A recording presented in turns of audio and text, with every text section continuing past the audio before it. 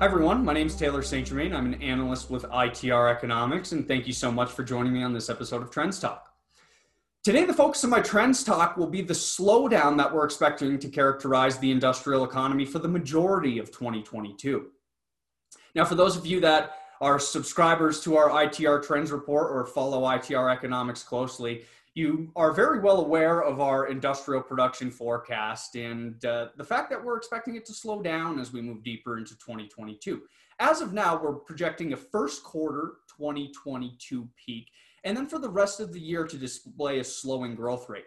Now, we're not calling for decline in the industrial economy. I don't want you to be confused into thinking that. It's still growth. It's just growth coming at a slower pace for the majority of the year.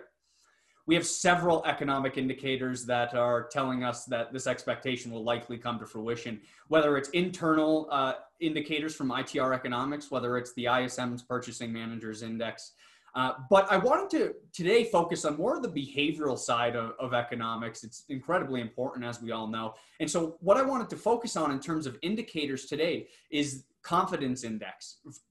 U.S. Business Confidence Index would be the first one. The second one would be the U.S. Small Business Optimism Index. So let's first start off with the confidence index. This comes from the OECD. And what we've seen developed in the data as of late is a tentative peak, I'll call it a tentative peak at this point, has formed in April.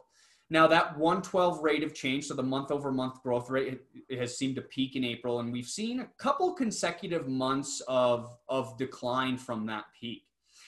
Now, it's important to note that this indicator gives us about a 3 to 4 quarter lead time on a majority range to U.S. industrial production. So that tentative peak that's forming in April coincides very well with our expectations of a first quarter 2022 peak in the industrial economy. So businesses are still confident, but maybe that confidence is slowing down a little bit, and that's what we can take away from that indicator.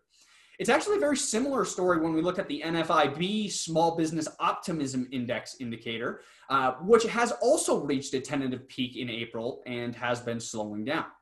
So we have multiple indicators from different aspects of the economy, whether, again, we're looking at volume, we're looking at the feeling of purchasing managers, or we're looking at confidence and optimism from business owners around the country.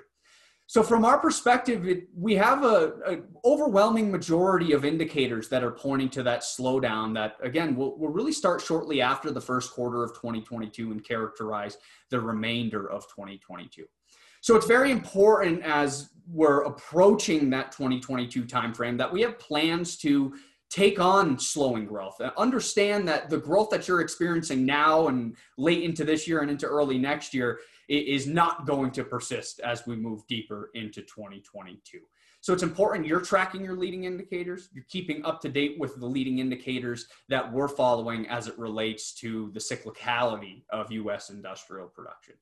It's important not to straight line budget as we move into 2022. That would be one of the biggest mistakes, I think, that we can make if we're straight lining numbers from 21 into 2022, because the majority of 2022 will be characterized by slowing growth.